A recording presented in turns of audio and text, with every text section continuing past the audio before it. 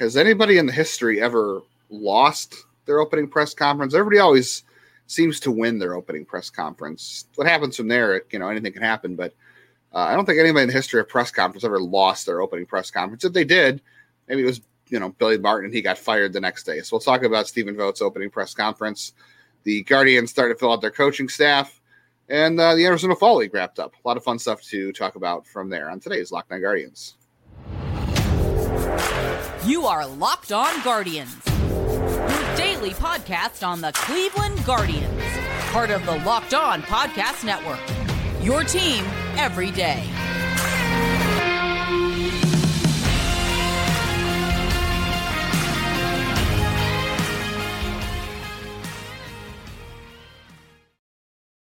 Hello, everyone, and welcome to Locked On Guardians. I want to thank you for making Locked On Guardians your first listen today and every day, wherever it is you get podcasts. And I want to say today's episode is brought to you by Jace Medical. Empower yourself when you purchase a Jace case, providing you with a personal supply of 5 antibiotics that treat 50-plus infections. Get yours today at jasemedical.com. That's JASE medical.com. On a personal note, I want to shout out my dad for his 72nd birthday. I did an interview with him a few years ago. You can go find that in the listing of podcasts if you want to dig in the past. That's where I found out his favorite player was Woody Held as a kid. Nice. Happy birthday to your dad. That's good. 72 strong years. Well, maybe when Stephen Vogt turns 72, the Guardians will retire number 12. How about that, by the way? We've gone from, for instance, I don't know who had number 12 when Lindor left, but we went from number 12 on Lindor to number 12 to David Fry this last season, and now it's on Stephen Vogt. There's going to come a day where they're going to have to talk about number 12 at some point and discuss the realities of that. I know he left on sour terms, but very interesting to go down that road to give Stephen Vogt, to give David Fry number 12 and Stephen Vogt number 12. But Guardians introduced him as their manager on Friday, and it's the I don't know if anybody listened, but the press conference sounded like it went great. I mean, I didn't expect it not to sound great. Like I said in the opening, if you don't win your opening press conference, that's a problem, right? Like you should sound like you quote unquote. That's what I always say about the Browns. Like everyone's like, oh, they won the press conference, and that's the thing the Browns are so good at is winning the press conference, and not to step on their good game on Sunday, but that's always something I used to dog them for. And there's going to be a honeymoon period with Stephen Vogt anyway. I think they're already in it. And I mean, but if you don't win your opening press conference, that generally is not a good sign, right? Like if you don't come away from those press conferences thinking like, all right, things are good. This is a smart hire. I think this is going to go well. Like if you don't feel positivity after the opening press conference, something's wrong, right? Like that means that's a bad vibe. Yeah. I mean, the other team that comes to mind for me with that of late is, since I don't really pay attention to football, is the Columbus Blue Jackets. And just watching them, they've done all these great maneuvers. They have so much depth. And it just reminds me of like when people get excited about some of Cleveland's outfield depth. And it's like, it's not really depth if it's all mediocre or slightly, average to below average. So yeah, I think, winning the press conference, I actually tried to look very quickly when you said that and like, okay, where are examples of someone losing that press conference? Because I figure someone had to document it if it happened, but I couldn't find any. So it really hasn't happened. It did feel like, I'm just going to be perfectly honest. Friday was ridiculousness at work. And I didn't get a chance to listen. And then the weekend, I take time for my family and I step away from baseball for the most part. So yeah, I stepped away and didn't get too involved in this one. It's going to be Justin's thoughts. I'm going to get to hear it fresh, his thoughts and ideas. And then I'll get kind of a chance to react, right? I'll get a chance to see if anything stands out from this. I think I was more blown away by the addition of Craig Albernez than anything else over the last few days. I was too. I was very blown away by that addition. That was wonderful to hear. If you listened to our past podcast on them interviewing Craig Albernez, you can go back and listen to my personal experience with Craig Albernez. And your first time meeting new Guardians coach. Yeah, we'll get into that. He is the field coordinator. We're going to get into that too. I was really glad though that Cleveland, not even just Stephen Vogt related, but I was glad that Cleveland shared a little bit of its process into the situation, because that's what I was really most interested in. I was curious to see how this played out, what they thought was important. And of course, they stressed all the things they talked about with Terry Francona, right? Collaboration, communication, and leading the team, and all this other stuff, being a good steward of the franchise. Because the other thing of this too is 90% of the time, the guy in front of the camera is going to be the manager. It's not the GM. It's not the owner. Although I will say, compared to other organizations, I feel like Antonetti and the other guys are good about doing some interviews, whether it's weekly or bi-weekly, because there are some GMs and owners that just don't get. I mean, let's be honest here. Nobody wants Cleveland's owners getting in front of a camera. We've been down that road. It never ends well. We don't want that. Well. It doesn't go as bad as it has for the Reds or the Orioles, but let's be honest, it goes pretty poorly when those. Yeah, unless you put a billionaire who's out of touch with things. Yeah, you don't want that anyway. So the first thing I noticed, I think Mike Chernoff said this, not Chris Antonetti, but he said that over 50 people in the organization were involved in the process, and that included front office members. It included players. They mentioned it included field staff, so other coachings on the field. It included research and development, all these elements. They included a lot of people in this process. I thought that was interesting, just that, they're getting as many voices as they can in there. And I also think it's good they talk to the players, because I don't know, maybe it's a more modern thing to do that, but at the end of the day, like, it's hard. I think it's hard to do that because, especially in Cleveland, you don't have a whole lot of guys. Like, I would obviously imagine they would talk to Jose Ramirez about whoever they're hiring, but outside of that, like maybe Andres Jimenez, I don't know. But these guys, you're hoping that Stephen Vogt's here for a long time because things are going well, and he outlasts. Because Terry Francona was here for 11 years, and there's a lot of guys who were young players in 2013 that are no longer playing. So you hope Stephen Vogt outlasts some of these guys, but naturally he's going to, because a lot of guys do not finish their careers with one team. So it's interesting to get input from players.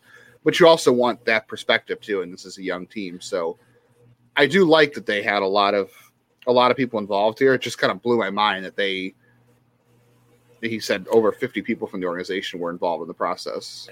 It doesn't line up with what we talked about, which is the holistic approach, right? That this is, top to bottom, that it's not just, hey, here's the manager. He's going to pick his coaches. He's going to pick a squad. He's going to be in charge. We give him players. And, he puts it together. It takes me back to being a preteen and reading Tim Green's book about football. And he talked about how there are GMs and coaches, and it's like buying ingredients and cooking. So, it's like the ones that work together. If they don't work well, then it's hard to do both at the same time. But it's not this idea that one side is just getting the ingredients and then it's hands off. We know under Terry that everyone was collaborative, that it was a huge collaborative process. And I think, again, they go and add something like Vogt to continue that they feel like that this is a situation where they can continue that collaborative process, that holistic approach, top to bottom, which, why do they always get rated for coaches? Because they do a good job of giving coaches opportunities to be successful, finding their ability, and then finding candidates that way. And this is also not Stephen Vogt related too, but I found this interesting that Mike Chernoff took a moment to single out Matt Foreman, who was there, one of their assistant GMs alongside James Harris, about his involvement in the process. And he said that Matt Foreman had a very extensive leadership role in the process of hiring a manager. So I thought that was interesting that he singled out Matt Foreman from the staff. That, I think that says a lot. And I also think that makes me kind of wonder if he's going to be on the track to either be a GM or get poached away soon. We think James Harris at some point is going to get poached away. I'm surprised he already hasn't, but I thought it was interesting that he singled out Matt Foreman. And also that that's the same thing you're talking about too. They empower a lot of guys in there, a lot of people who work for them, to go out and do these things, and leading on Matt Foreman or having him kind of lead the charge. I'm very curious to see what that leads to for Matt Foreman, whether that's, somebody interviewing him for a GM job somewhere else, or, if there's a president of baseball operations job out there that maybe Mike Chernoff wants and goes after, and, they promote Matt Foreman in his stead, because he's the guy who rose up the ranks too. But that's not really Stephen Vogt related. We can continue the conversation about Stephen Vogt, because I've got a lot more things that I wrote down throughout the press conference that I found interesting. And I think, it's going to be so hard. It's not fair, but it's going to be so hard not to draw comparisons to Terry Francona in a lot of ways, just from the press conference and the personalities and the fact that he's following him. Like, I think you want to avoid that at all costs, but there are some things that do stand out here. So I'd love to talk about those in just a second, Jeff.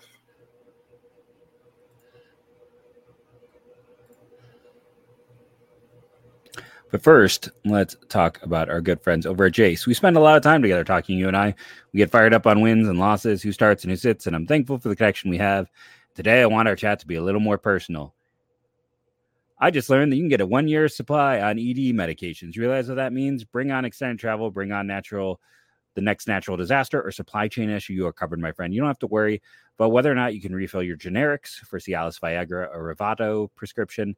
And this is possible because of our friends at Jace Medical. Go online right now at jacemedical.com to receive your 12-month supply on your daily medication. Remember to use the promo code LOCKEDON at checkout for a discount as well. A verified customer had this to say about Jace. I'm thankful for the service. Supply chain issues caused me to cut pills in half to have it. I ordered most of my daily meds with a year's supply. I also ordered the antibiotic kit. I feel secure now. Prices are lower than local pharmacies. I highly recommend this to everyone. If you or someone you love would like peace of mind by having a full year supply of any daily med, go to jacemedical.com to see if it's offered. Remember to use the promo code LOCKEDON for $20 off your purchase.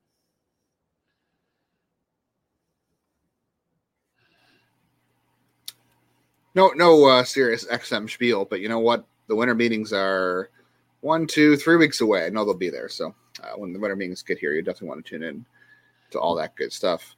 So the other stuff I found interesting from the Stephen Vogt press conference too was, he made the Steve. There was a Chris Farley reference to Tom Withers asked him a question about Van down by the river and funny other stuff too, because he does have that funny impression out there of Chris Farley that I thought was interesting. But it's stuff like that. It's the fact that he was shoveling horse manure when he got the call to find out he was the manager. Like he got the job and he was trying to figure out how to pass the time waiting for them to call and make their decision. Like as we all do, right? As we all do, and we all have horse barns and we all are shoveling, we are all shoveling metaphorical horse manure every day at our jobs. Let's just be honest about that. This is this is very true. But it's those kind of anecdotes, right? It's the Chris Farley impression. It's the shoveling horse manure, and when he's waiting to hear something about the team. Like those are the kind of funny anecdotal stories that Terry Francona was very good at, right? And he talked about a lot of the same things, like clubhouse, like wanting to know what they need, what they want, the players want from a coaching staff. Just talking about being a player's manager and working for them. And, a lot of this stuff just really makes you feel like there are some very Terry Francona-like qualities to Stephen Vogt. And I think it's unfair if we ever compare them to them. And he even said, so if you didn't listen to the press conference, he talked to Terry Francona throughout the process. Obviously Tito, told him either way, he's not getting involved. He's just giving him an honest review of the organization and the people and all that kind of stuff. So it wasn't necessarily anything like that, but Vogt even said, you can't fill those shoes. And we can go back and forth all day and argue about some semantics about Francona, but as we said multiple times on here, is, it's the behind the scenes stuff that matters the most. Whether or not Eniel De Los Santos comes in the sixth inning and with the bases loaded and he strikes out the side, or he walks two guys, he goes up a grand slam, like you can argue whether or not Eniel De Los Santos was the right call, but at the end of the day, players are going to perform how they're going to perform. A lot of times it's really about communicating to these guys when they're coming in. If you're changing someone's role, like, hey, you could expect to come in the eighth inning today instead of the sixth. It's about, communicating them that change or that possible move and getting them to buy into why you're doing it. But that's part of the job now. It's not necessarily, there's a lot of stuff that goes on behind the scenes. There's so many comparisons. So he said, you can't, it's hard to fill those shoes. You can't do it. Understands it's got to be his own manager. And I'm sure there's going to be moments where people compare the two. But it is hard not to draw some comparisons when you hear Stephen Vogt talk and you hear about his history a little bit and everything he went through to become a manager and just the personality he has. Like there are a lot of comparisons and, fair or not, I would say. Yeah, no. And I think it's kind of that whole idea of being very personable, being kind of in touch with the players, but also being someone who can be humorous, who can be disarming with that humor, and how we've kind of seen Terry be that disarming presence where, when we had Andre on the show a year ago and he talked about how it always seems to be that the ridiculous things that happen with him always seem to happen when there's something to be avoided. Yeah. So it's like, I'll be curious to see how it progresses with Vogt in this situation and how similar it is, or if it's, the degrees of difference. But yes, I well, not comparing them, I think there is grounds for like similar personalities, maybe. Yeah, the personalities are very similar. I mean, he's one thing he said too was that he learned from Bob Melvin to know that one of the things he learned about managing, and we talked about his inexperience, and he's going to have to do some learning in situations. He's going to react to things differently, and there's going to be a lot of on-the-job learning, obviously. But I think there's a lot of stuff that he'll do very well that it's going to be very natural. Like the things you're going to have to find out, I think, are the Terry Francona moments, like you said, where he was able to say the right thing at the right time because he knew what the situation needed, whether it was a distraction or a funny story or, whatever. He knew from experience what to say in the moment, right? He knew the moments to say it in. And that part takes experience, I think. But Stephen Vogt's also got the personality where I feel like he's going to figure that out pretty quick if he already doesn't know it. But one of the things he talked about too is he's been learning about coaching. Like, there's one thing you actually have to get in there and do it, right? You can't simulate coaching, I guess. You can, there was talks about how he would have conversations with players in tough moments because he thought his teammates would find it better coming from him, and it was good practice for him, all that stuff. Maybe that stuff works, maybe it doesn't. But, he talked about how in Tampa Bay, when he got hurt in 2009, he thought his career was going to be over because of a shoulder injury, and how he was starting to learn about coaching and what he needed to know about that. And he was trying to get involved that way and how much he thought that prepared for him for it. And then he talked about learning from Bob Melvin too, as one of the guys he talked about as kind of a coaching mentor. And one of the things he told him too was getting to know your people and what makes it, how to communicate with them. Because, you can't communicate with people the same way. Everybody's different. It's gone are the days when you just kind of have to throw out a blanket statement to everybody. And it's the same thing with coaching, right? And development. Like everything's not cookie cutter. You can't just teach everybody the same way. Everybody's unique. There's a lot of individual personalities. So you've got to know how to communicate to players individually. You can't just, expect everybody's going to read you the same way or react, need to be coached or talk to the same way. So getting to know your guys too. But I thought that was interesting. So he's new to managing, but I feel like there's just a lot of stuff that he has been thinking about for years, and maybe has some stuff we don't realize that he's worked on that are going to help him from day one, even if they're not, tactical related. Because how much tactical is really going to impact this team, right? Yeah, it's and how much of a, I do wonder with the current setup and some of the things like you and I discussed off air, like how much of the tactical is going to be, when it comes to like the pitching side of it, the hitting side of it, like those, like are guys like, Wiley and Vogt going to have some more responsibilities? Going back in time again with Mark Wiley, huh? Again, man, I am focused on Mark Wiley. I keep wanting to go all the way back to him. I cannot keep our pitching coaches straight. But, is there going to be more responsibility on them? How much is, how much will be directly on him to start, and how much is going to kind of be, on all the various coaches to kind of focus in on those areas that they are, I want to say, that is their focus with this organization. Yeah.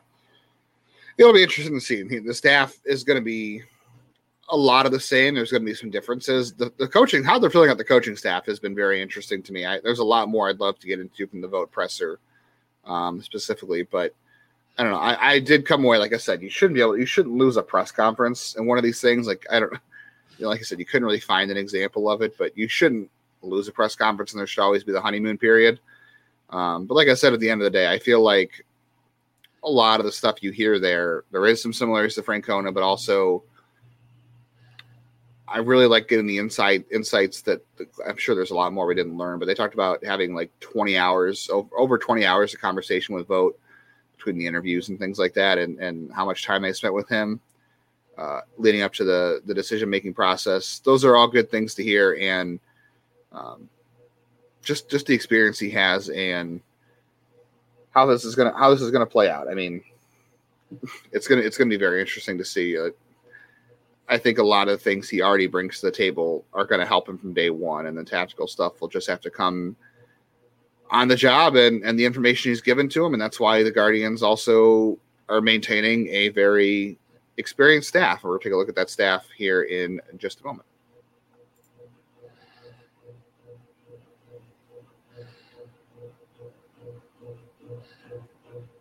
All right. Well, Jeff already mentioned Craig Albertaz. You want to start with who's coming back, or do you want to start with Craig Albertaz? Well, Mark Wiley's coming back, and gosh, what happened to Carl Willis? I mean, Mark Wiley's got to be. I know Carl Willis is up there in age, but I think Mark Wiley's got to be a little bit older. Am I wrong? Yes. No, and we had this discussion the last time. I, for some reason, messed this whole thing up and talked about the the wrong manager. But it's I don't know. That we have those two staying on in their roles. We don't know about bench coach yet. We're kind of waiting to see, right? Should we address the elephant in the room that maybe Marlo Hale is not happy about feeling like he got passed over? Yeah, I'll be curious to see what comes out about that, what happens there. I mean, the reports out there suggest that DeMarlo Hale wanted the job, and I don't think there's been no confirmation or denial whether or not he interviewed for it or not. So I'm not really sure what happened there, but I have seen words put to digital ink that said that he was hoping to succeed Terry Francona, and that obviously didn't happen. And Cleveland has said they want him back, and it makes sense too, because he is going. I mean, Vogt's going to need a more experienced staff at his side. Coach. Yeah, and that's fine. I mean, again, manager is such a different role now than it ever used to be, and I've seen people, kind of rail on the idea of hiring someone with no experience, and that's a whole different conversation to have another day. But yeah, they want Hale back. He didn't get it, and he wanted the job. It might be a little bit awkward, right? It might be, and just gonna have to wait and see, and if that position opens up. So right now they know they need a third base coach and a bullpen coach, and I think they also need an infield coach. I'm just gonna throw it out there. I think John McDonald makes a lot of sense for third base coach / infield coach. I don't know anything about third base, but if the third base coach is coaching infield, John McDonald seems like a perfect fit to me. They already interviewed him during the process anyway, and he's been well liked in his time as a coordinator of the organization. If he wants a major league role, it just makes a ton of sense. So I would not be surprised to see him elevated. The bullpen coach thing is a lot different. They have a lot of good pitching minds. I think I've talked about this in the past in the organization. They do. I expect both these roles to be the bench coach thing. Who knows? The bench coach thing could be a whole different decision and animal. But I think between third base and bullpen, they'll do internal hires. And I think McDonald's one. I'm not sure what they would do with bullpen. I would throw Brad Goldberg's hat in the ring for that. He has been a quick riser in the system. He went from being a pitching coordinator. Was he a bullpen coach at another stop at some point? No, his first coaching job was with Cleveland. Okay. So he just became kind of a guy in the system, kind of down in Arizona, and went to the different affiliates and kind of learned things. And last year he was the pitching coach in Akron. So he worked with Bybee, and he worked with Al Williams and Cantillo. So he's worked with a lot of the big time pitchers. I think he'd be pretty good for that role. He was that's what it was. He was the director of pitching development for Ohio State before he came to. Yeah, that's what. I knew it was something. And he's a local guy too. He's from Beechwood, Ohio. So I don't know. I think he might. I mean, they promoted from within before, so we'll see what happens there. I think he's at least a name to keep an eye on, if not John McDonald. The Valleca and Willis thing is interesting to me. I'm not surprised by that at all. I mean, Valleca doesn't have the amount of experience that Willis has, so that's a very different element to me. They kind of went out of their way a couple of years ago to hire Valleca, and they got rid of Van Berkeley. They got rid of Van Berkeley. Yeah. So I'm very interested to see what develops there, because obviously Vallejo was interviewed for the managerial job too, and who knows what went on there. The Willis thing makes a ton of sense to me. We talked about it last week, and I said they had him do the exit interviews. And you told me, you were like, oh, it's just because they had nobody else. It was the simplest explanation. I thought there was a good chance Willis could come back, and he did. And that makes sense because he's worked with all these pitchers before. They have a young pitching staff. That makes a lot of sense, too. Speaking of that, I didn't bring this up from the Vogt press conference, by the way. He said that he spoke to Shane. He had lunch with Shane Bieber last week in Arizona. I thought that was interesting that one of the first guys he connected with on the team was Shane Bieber, when I don't know, the offseason could bring a lot of different things, but the fact that the first guy he reached out to and got to know was Shane Bieber, I found that a very enlightening answer from him. Yeah, I mean, he is the vet, right? He's one of the few guys who's been around for a while. Outside of Jose, is he the longest tenured person on the roster? It's Jose and then it's Bieber. Yeah. Yeah. So it's like, I mean, it makes sense on that basic level. Again, maybe this is me, being wrong like I was about the Willis situation, but like, is it, just doing one's due diligence, or is there more to be seen there? Everyone and their mother right now from other blogs and podcasts are messaging me about potential Shane Bieber trades. So everyone's considering it. I mean, he's a well-known name, obviously, but it's like, again, he's a guy who's missed 2 of the last 3 years with injuries and had, his stuff was down. It's interesting to see how this develops. It does feel like, and especially again, if you look at like trading to a team like, let's say, the Dodgers, who need pitching, just as a random team, all they're going to get for acquiring him in the offseason, on top of the extra starts, is a 4th round pick. So his value, I mean, if you're Cleveland, it might be worth it just to hold on to Bieber until midseason. I mean, there's a chance it bottoms out and then you're just, he walks for nothing. But there's also a chance you can hope for some rebounds. This might be just setting themselves up. And that also gives you some time to see about your depth. See if some of these guys like Cantillo maybe can be ready. So for as much as we all want to jump on the idea of trading pitching, and I've been all for trading Bieber because I feel like he is a massively distressed asset. I wouldn't be shocked if this is like a way of kind of, getting to know a player that you kind of assume is going to be there, because, hey, is the value of him going to shift that much if,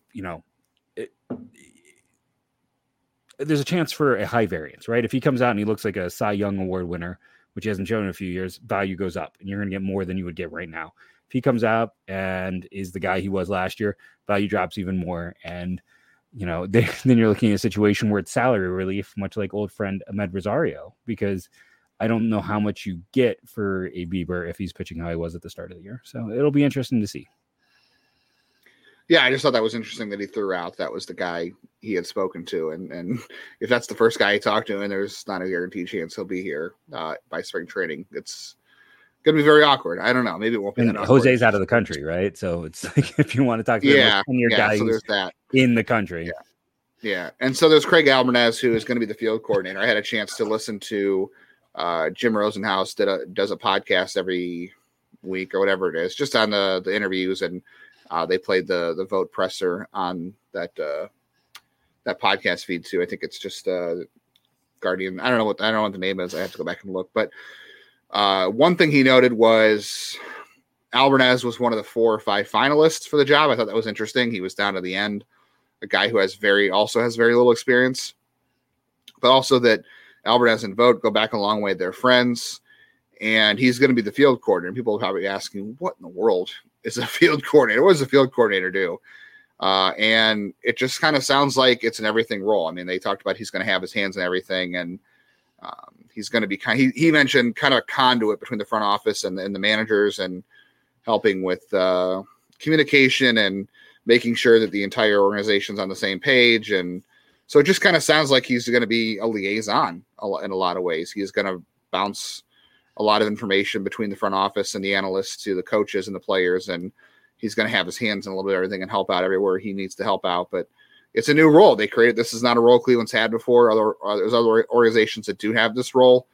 I am not surprised to see Cleveland expand their coaching staff. Like, you're retaining some people with experience, but you're also adding to the staff for more voices and more experience to handle more things. So there's more individualized tasks. So you're not burdening one person with everything, especially a brand new manager. Like, I'm not surprised. That's why they expanded the staff to have a role they never had before. And that role is going to include some sort of go-between between the front office and the analyst and the coaches, which is kind of what Vogt did also. That's the what was the role he had in Seattle? Quality control. It's quality control. So it's kind of the same role, which is what Vogt kind of did in Seattle, in addition to bullpen coaching.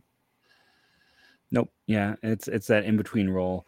We are nearing the end of the show. I do want to throw one quick thing here at the very end, just because I got some questions about this on my personal accounts. What is a platinum glove that Andres Jimenez got? Well, I'll tell you tomorrow on the show. Tomorrow I'm going to do a solo show, so if you want to find out what a platinum glove is and what that all means, make sure you tune in to tomorrow's show. I'll also be going deep on the impending Rule 5 roster situation. Thank you all for joining us. Rating and reviewing, downloading it helps. Thank you to all of our everydayers, and go Guardians, go.